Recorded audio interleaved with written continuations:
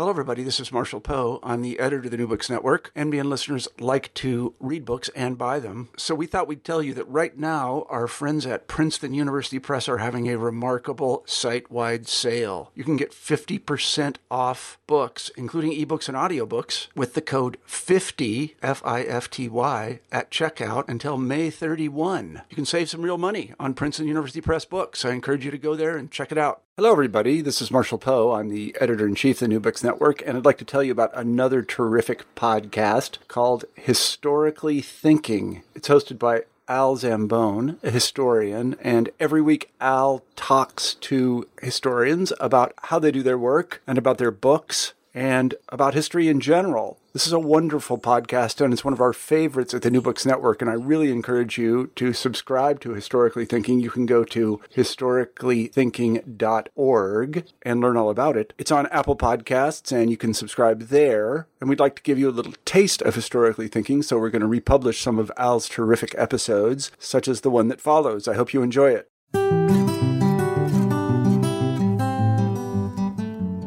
Welcome to Historically Thinking, a program devoted to all kinds of historical knowledge and to the ways that we achieve it. I'm your host, Al Zambone of the Department of History at Augustana College. Our website is historicallythinking.org, where you can subscribe, find more information about our guests, links, and related readings. Our email address is mail@historicallythinking.org. We'd love to hear from you.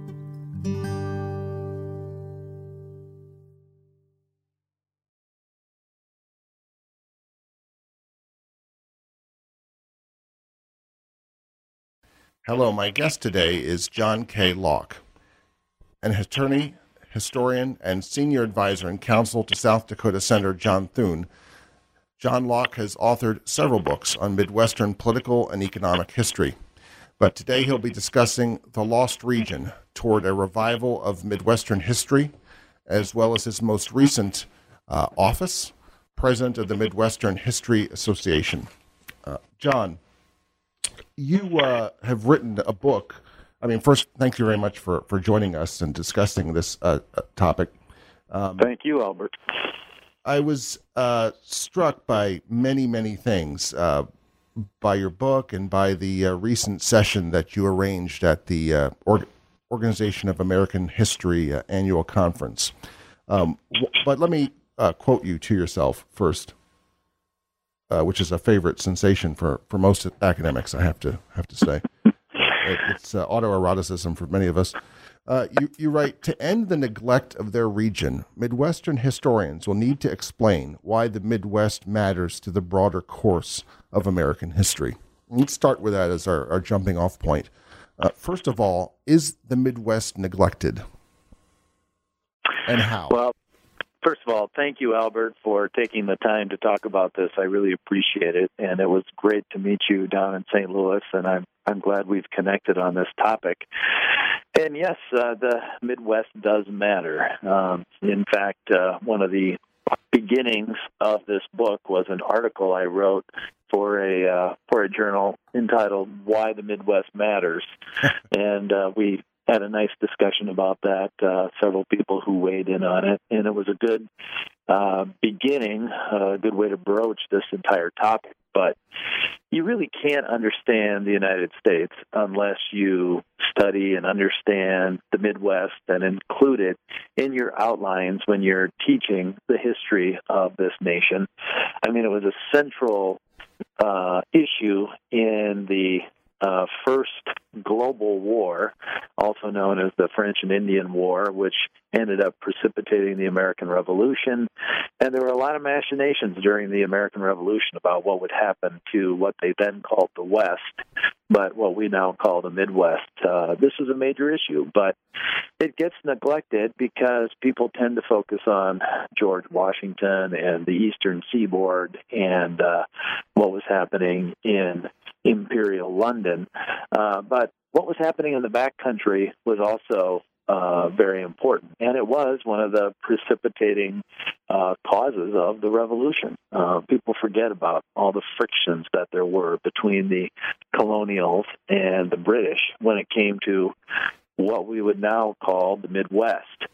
of course, over a longer course of time, the settlement of the Midwest and its industrial development and its urbanization and its role in American life today, these are major elements of American life, but they just don't get very much focus by American historians. And that's what I lay out in a lot of detail in my book, The Lost Region.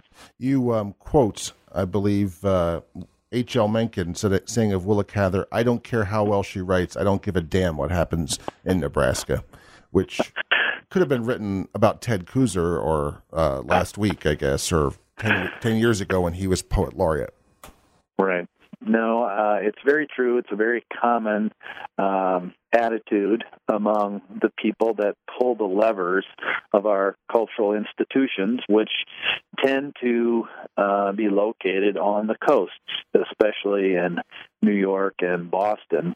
And H.L. Mencken, of course, was in Baltimore, but he spent a lot of time in New York, and his attitude was very common and remains very common to this day. I was on a panel this weekend at the Center for Western Studies at Augustana College in Sioux Falls, not your Augustana College down in the Quad Cities. But there was a young man there who publishes literature from the Midwest, and he has a book that comes out every year, News Stories from the Midwest. And he said he was just at a literary conference, and a New York publisher came by his booth and looked sort of quizzically at him and said to him, without an introduction or any sort of preliminary niceties, said to him, "Why do I want to read stories about corn? I don't care about corn." Yeah. And I think that sort of encapsulates this problem. There's also, since we're talking about literature, there's a new journal that just started this year called Flyover Country Review. And I think that sort of captures the problem, too. I mean, it's this part of the country is seen by many people as flyover country, as unimportant, as not important to the unfolding of the American story. And so we're trying to tap into that sense of neglect, and not just that sense of neglect, that actual neglect. Mm-hmm. And we're trying to do something about it. How did this endeavor come to be? This whole, what's now become, you've done an amazing job. Your social media guy who's a graduate student at Iowa State, I believe. This entire endeavor has really been meticulously rolled out.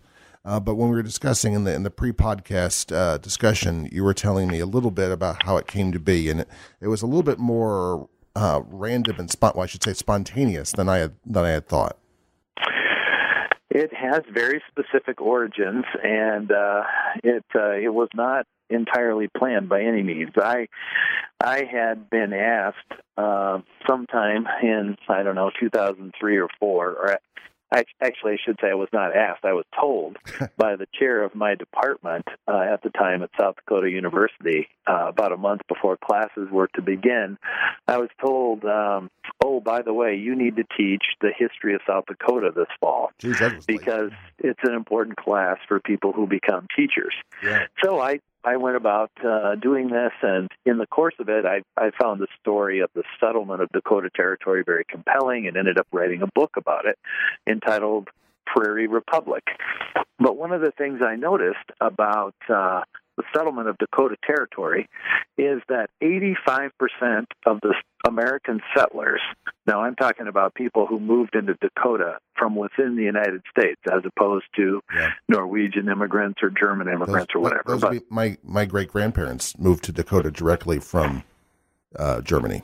Well, maybe a brief stop. Really? Yeah, a brief stop in Nebraska, maybe. Yes, well, that was very common. I mean, Nebraska, the Dakotas, they're very heavily German, a lot of German immigrants. But I'm talking about the people who moved from inside the United States. 85% of them who moved to Dakota Territory moved from the Midwest. and they moved from Illinois and Wisconsin and Ohio. Those were particularly strong states for settlers. And so after I finished the book and finished the manuscript, and it came out as a book in 2010, I just thought I would do one quick follow-up article to that and say something about what it means that all these settlers in Dakota Territory were Midwestern. Mm-hmm. And how did that influence the institutional makeup of the state and the culture of the state?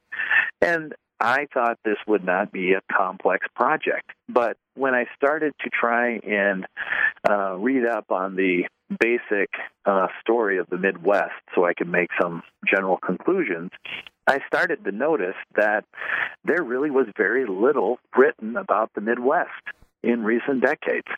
And after some more digging, I discovered that early in the 20th century, there once was a very vibrant and active field of Midwestern history. And it actually was the precursor to the Organization of American Historians. And I found this to be a fascinating story about how these historians in Iowa and Minnesota, Nebraska, Illinois, all came together in 1907 in a meeting in Lincoln, Nebraska, and formed a new historical society called the Mississippi Valley Historical Association because they were tired of being neglected by the broader institutions of professional historians in the United States, and they were ignored in particular by the American Historical Association. So they began their own organization. I found this to be a fascinating story. And anyway, I kind of dropped my article about the Midwesterners who moved into Dakota Territory and started studying this phenomena of Midwestern history, why it was once strong and why it fell apart. And ultimately, this becomes my book, The Lost Region. Mm-hmm. And because the book was going to come out in the fall of 2013, we organized a little panel for the fall of 2013 at the Northern Great Plains History Conference, where some people would come together and offer their thoughts on the field of Midwestern history and why it had languished in recent decades. And that was supposed to correspond with the launch of the book that fall. Well, about a month or two before the conference was to begin, I sent an email to the people who attend the conference, and this year it happened to, or in that year it happened to be in Wisconsin, so it was kind of a perfect setting for this book. And by the way, we had to meet at the Northern Great Plains History Conference because there was no history conference that focused on the Midwest. Right. And so we ended up at the Northern Great Plains Conference. I sent an email to people saying, this is kind of an interesting topic. We're going to have a panel about it at the conference in October. If anybody wants to talk about this more, let's meet in the bar at 5 o'clock on Friday of the conference. And I did not know how many people would show up. I figured a couple of my friends would show up who I've sort of talked about this in the past with. But it turns out 35 people showed up. And when that happened, it sort of turned on the light bulb, like there's something bigger going on here. There's a greater desire out there than maybe we thought to do something about the lack of Midwestern history. And several people who have taught in the Midwest for 30 or 40 years sort of weighed in on their experiences with this and their frustration with the fact that they had nowhere to publish their work. I mean, you could publish in journals on the Great Plains, or you could publish in journals about the South or on the West. But that, in the West at one point kind of included the Midwest, but they've kind of lost that focus, and they're kind of focused on the Trans-Missouri River West mostly now. Yeah. And so people writing about the Midwest or who wanted to write about the Midwest were essentially homeless. And so we began to talk about how could we change this, and could we start a journal so people would have a place to send their work. And pretty soon we had declared the beginning of the Midwestern History Working Group, which we decided would meet for the following year and have some panels at other conferences and reach out to other people. Start a Facebook page and just see if take the temperature of other people in the region and see if there was an interest in something bigger. And that turned out to be very successful. And we had meetings in Omaha and at the Western History Association and a few other conferences. And, we sort of decided we were at critical mass and there was a lot of interest in this. So we had a meeting a year after that first meeting and declared the beginning of the Midwestern History Association. And we formally went through the process of adopting bylaws and electing officers and choosing some prizes that we would award every year for good work in Midwestern history. And so it's taken off very quickly. And I think that speaks to the fact that there are a lot of people out there who do recognize on a second look the neglect of the Midwest as a field of study. You, in the end of the book, you suggest of various means that could be undertaken to revive Midwestern history, including setting up an association again. You also suggest someone going to Warren Buffett and asking him for a large check. I don't know if that's happened yet, but good luck with that. I have not been put on Warren Buffett's calendar yet, but maybe he'll hear this broadcast and express some interest. Yeah, he won't, but but maybe someone who does can give generously in the interest of Midwestern filial pietism. But I want to make it clear that this is not a filial pietistic. I mean, some people have taken this. I mean, I think Michael Dirda, of all people, in the Washington Post, turns out to be a proud Midwesterner. And there's a way in which he commented this as really he was raising his own flag of regional pride. I have to be clear, this is not merely a flag of regional pride. It's not that you, John Locke, and many other people as part of this project don't have regional pride. You have tons of it. But you're also doing this because you think the Midwest is important, not only in American history, but actually in world history. I should emphasize that. Yes, I absolutely. I mean, if people are drawn to this organization through some form of regional pride, that's great. But our goal with the Midwestern History Association is to generate more substantive scholarly work on the history of the region. And, that includes the good and the bad. And the fact that the Midwest has a lot to be proud of should not inhibit study of the region. But I do think it has something to do with the fact that there's little study of the region because, let's face it, historians are drawn to drama and conflict and wars and tyrannies. And when there's a minimal amount of that, the story becomes somewhat boring. Wow. I mean, we all know this problem. Any of us who have taught in a history department know that the course offered in the history of Nazi Germany will fill up in 10 seconds. Yeah, almost as good as the history of the Pacific War, which is one of my colleagues is teaching right now, which is packed. Right. Yeah.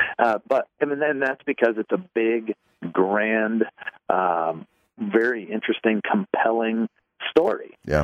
And it has a major impact on world history. And the students have some familiarity with it just because, they flip through the channels and they see the History Channel once in a while, which is half about World War II, which is great. I mean, that's what they're interested in. But when you have a subject that isn't as dramatic, it's a little more difficult to draw an interest. Now, I would add that I think there's a perception that it's non-dramatic. I do think there are a lot of important stories to tell in the Midwest.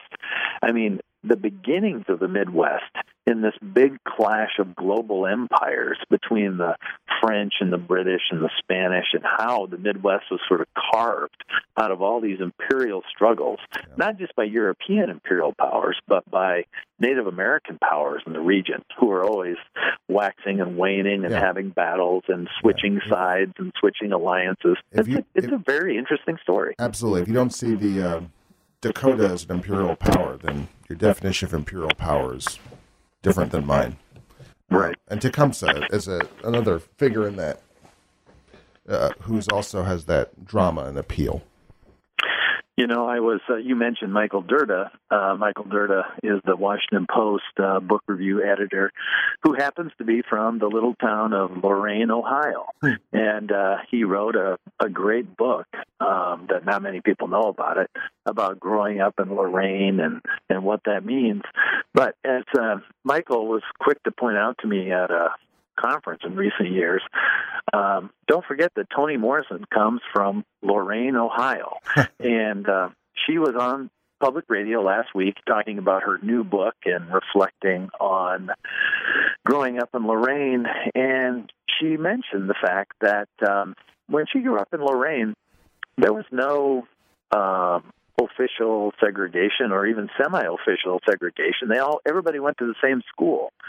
And she described that phenomena of all these different peoples that came together in Lorain, Ohio, including Eastern Europeans and what you would call, or what people used to call, old stock Americans, and then African American families from the South.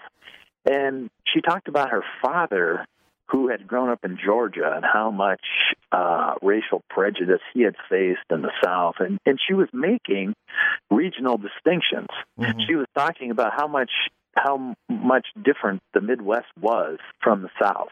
Yeah. And she was talking about how the racial experiences in the United States were so dramatically different.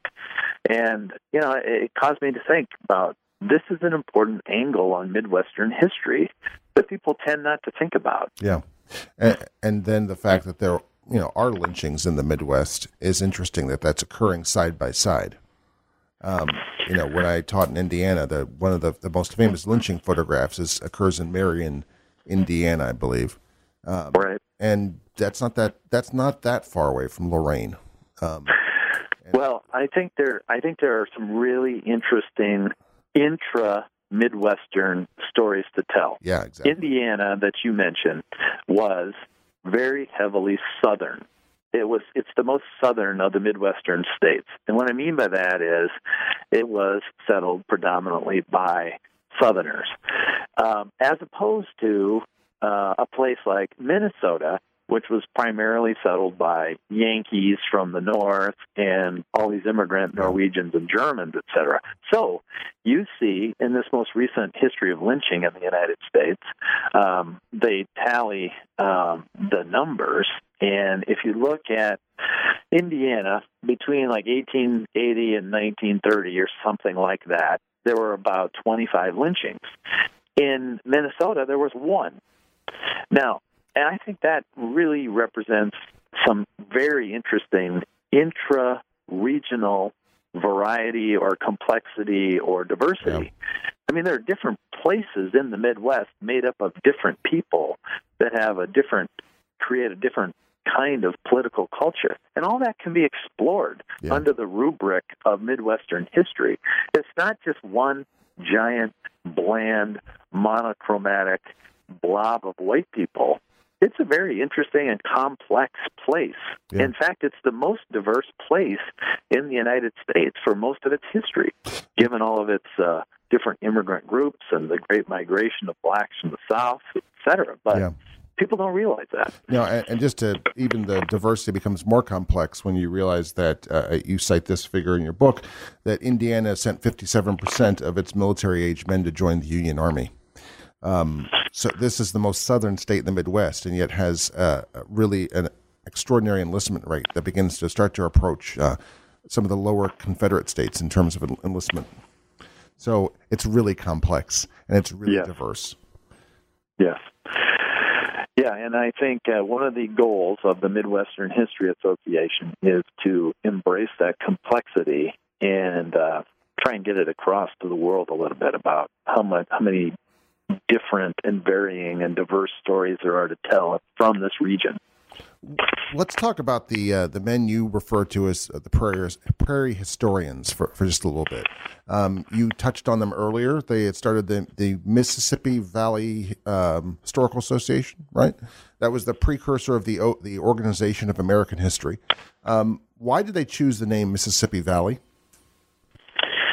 Well, the giant drainage basin known as the Mississippi Valley, which would include, these important tributaries, the Ohio River and the Missouri River, this makes up the central place that these historians wanted to study, and that they thought was being neglected by historians in the East. And they recognized that people in the South had their own set of cultural and heritage and historical institutions. So they readily noted that no one was studying our region. So they had a meeting in Lincoln, Nebraska, hosted by the Nebraska Historical Society, and representatives came from the 12 states in the Midwest, or what we traditionally define as the Midwest. And in 1907, they planted their flag. They said, we're starting the Mississippi Valley Historical Association to cover this inland region which was being neglected. And about 7 years later, they launched their own journal, which became the Mississippi Valley Historical Review, and it became a very prominent organization. And in the beginning, they tended to focus on their region and publish articles about their region. 80+% of the articles in the journal in the early years were about the region. And then, it grew quite dramatically, and a lot of historians joined. And after World War II, there were so many historians in it from around the country in various places that there was a movement started to nationalize the organization and make it a national institution focused on all of American history. And in the 1960s, that happened, and it changed its name to the Organization of American Historians, which is where we met last week in St. Louis at their annual convention. And they changed the name of the journal from the Mississippi Valley Historical Review to the Journal of American History. Now, there's a lot of good things associated with that, of course, and we need an umbrella organization for American history, but it created a major problem for Midwesterners because it left them without a place to focus their energies and a place to publish their articles about the region. And, as a practicing historian, you know how this works. It's it's a big commitment to take on a research project when there are lots of places to publish your work. When there's not an obvious place to publish your work, it's a major deterrent to taking on a project. So this contributes to the decline in the activity in the field. And then, there were some auxiliary institutions and journals that existed over the years. There was a journal in Western Illinois. There was one called Upper Midwest History. There was one called the Old Northwest Historical Review that came out of Ohio, and a few others. But they have all died. All of them went under in the last 20 years or so. So prior to it, until about a year ago, well, actually till last fall, there was no journal that focused on the history of the Midwest. And so there was no obvious place to send this sort of work, and as a result, the field suffered. But it seems to me that this is... What I see happening in the field broadly is a lot of people are pushing against what were conventional boundaries. And the regional boundaries, well, I'm a Southern historian, or I'm supposed to be. And even in the history of the American South, which you'd think is pretty well defined, and we could argue about where the South is. Is Texas part of the South? Blah, blah, blah. But nevertheless, you see at the Southern Historical Association, we have lots and lots of, it seems we have numerous sessions now in the Caribbean or in Latin America. People are very uncomfortable with regional boundaries. They're uncomfortable with national boundaries. I think the most prominent book discussing the direction of, say, the American History Survey in the last 10 or 15 years was, I think, The U.S. and the World. United States and the World, basically arguing that even the way that we teach United States history must be connected to world history, much to teach the United States in amongst the rest of the nations. As an early American historian, I've been born and raised amongst the idea of Atlantic history. No one really knows what Atlantic history is, but everyone sure talks about it. I heard Jack Green say that. So if anyone has a problem with that, please direct your emails to Jack Green, Professor Emeritus of History at Johns Hopkins University. So I think that it's amazing to me that 35 people did show up at a bar in a regional history conference, given the fact that there seem to be so many forces militating against that. Well, I think when I start my course on the history of the Midwest, I immediately begin with the international context of the Midwest. And this is a great exercise, not simply in getting people to think about the Midwest, which I think is a good thing to do when you're offering a class like this in the region itself, but you can start with an exercise in international history. And so I think we can kill two birds with one stone in a lot of this, because if you properly begin your history of the Midwest, you begin with Atlantic history. You begin with these imperial histories. Again, not just Spain and France and Great Britain, but also the imperial Indian tribes in the Midwest. And so you can begin with a very compelling story of international history and connecting the United States to global history. And that's very easily done. Mm-hmm. But at the same time, you can also drill down on local history, and you can help students understand their roots and where they come from and how to orient themselves in the world. I mean, I've always been of the opinion that we should have studies of the world and global studies and multiculturalism, et cetera, but you really can't do that very effectively unless people know who they are, unless they understand their own identity and they understand their own place in the world, because then they have something to compare that to. It gives them a context for understanding other places and cultures. Yeah.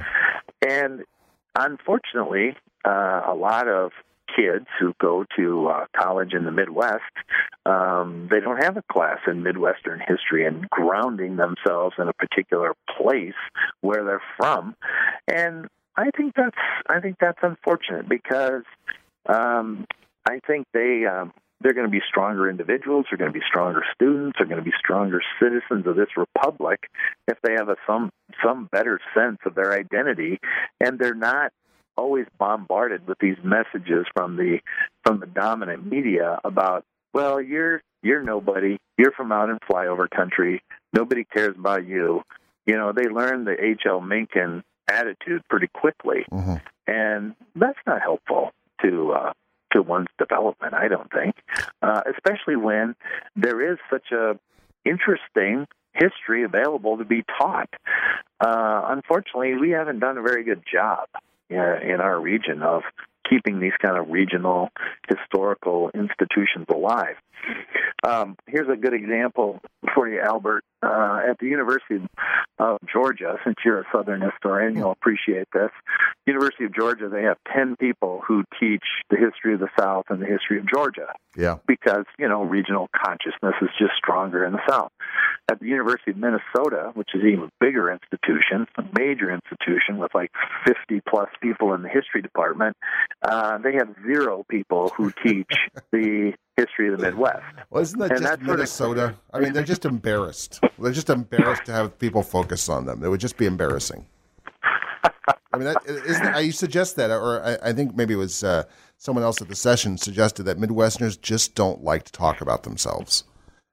Southerners, that's the beginning of either a party, a wedding, or a fight. But no, come on, Midwest, just please let's talk about African history. They'd rather talk about African history. Right. Well, I do think that there is a sense that, gosh, we don't have much to talk about here. Yeah. We don't have much of a history. Why do we want to spend time on that? But once you get people thinking about it just a little bit, just a little primer, they realize, well, there is a very compelling story here to be told. And I think they begin to want to peel back the onion a little bit then. And that's what a simple class in the history of the Midwest can do. And, I want to emphasize at the beginning of this whole process that we're not asking for the world at the Midwestern History Association. We just want a few classes to be taught on the history of the American Midwest, especially at some prominent Midwestern universities. Mm-hmm. And this is something that could be tacked on to existing areas of emphasis. So, a historian of the American West could learn to do this, or colonial historians could potentially learn to do this. It would be great if they brought on full professors to focus on Midwestern studies. That'd be wonderful. But, we want to be reasonable about it, and we know that's not always going to happen. But it's a class that should be offered once every couple of years at every serious university in the Midwest, I think. Yeah, I think if Southerners can do it, Midwesterners can do it. I'm teaching Illinois history right now, which I have to admit I did because I wanted to teach future high school history teachers.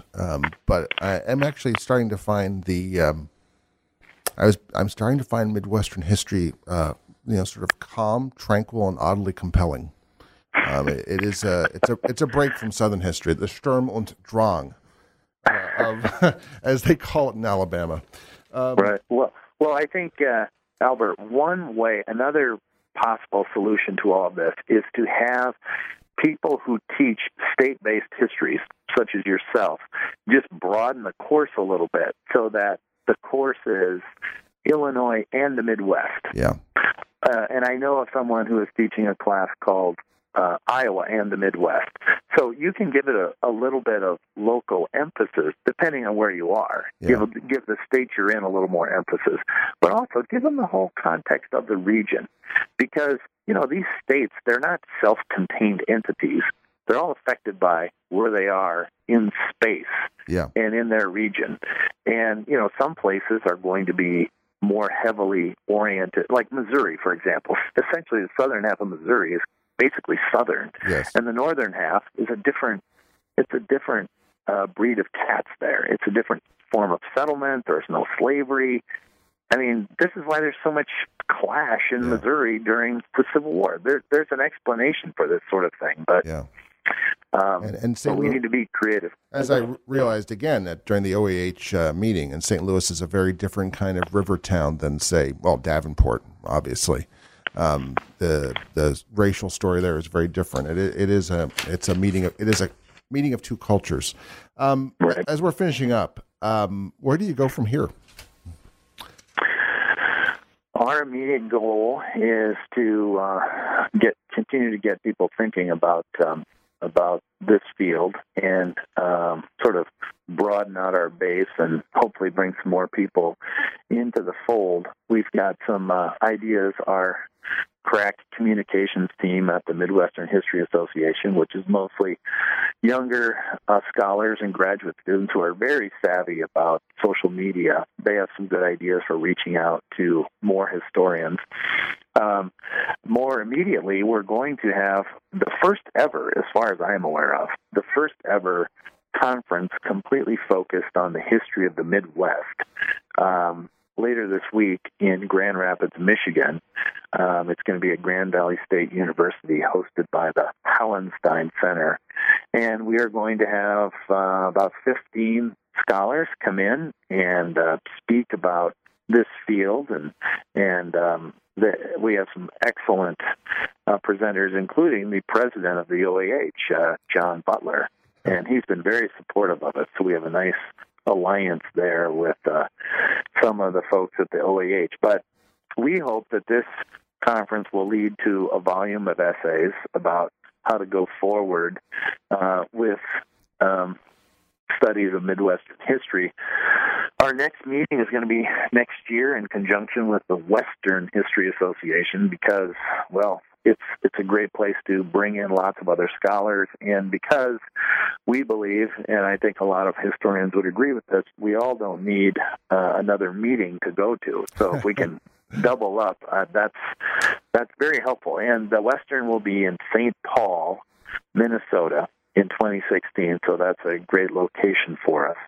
And the president of the Western has asked me to be on the program committee and scout out topics that are obviously Midwestern. And I think this is an important matter for the people in the Western History Association, because they are beginning to realize that they have basically neglected the eastern side of the Missouri, and I think they want to pay some attention to that. And I think our organization, and the fact that we have nearly 600 members so far, wow. I think that sent a strong signal to them that they need to pay attention to this.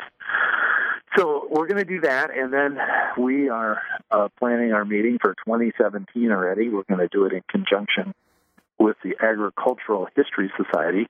They reached out to us about having a combined meeting. The Ag History Society used to be very heavily Midwestern, was located at Ames, Iowa, and in Fargo for many, many years. But in more recent years, it's become a lot more international and broader, less Midwestern. But they want to kind of return to their roots in 2017 for a meeting, and we're looking forward to working with them on that. But we hope more fundamentally and more long term to work with more graduate students and just get some more books focused on the Midwest and get kind of a corpus of key works out there about the region that are self-consciously regional, mm-hmm. meaning that they aren't just topics that happen to take place in the Midwest, but they take into account what it means that these historical events took place in the Midwest as opposed to Texas or California. Well, this has been great. I'm looking forward to having other conversations with you and members of the Midwestern History Association in the future.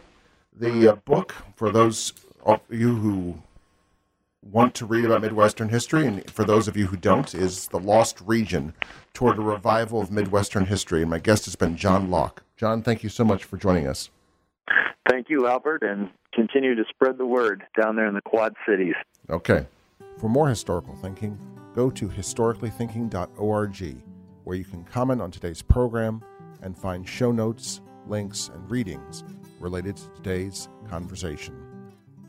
Historically Thinking is recorded in the studio of WAUG, the student radio station of Augustana College. Our program's editor is John Ruddat. Beth Leimbach keeps the schedules in sync. Matt Lehas keeps the WAUG studio running. I'm your host, Al Zambone. Talk to you next week.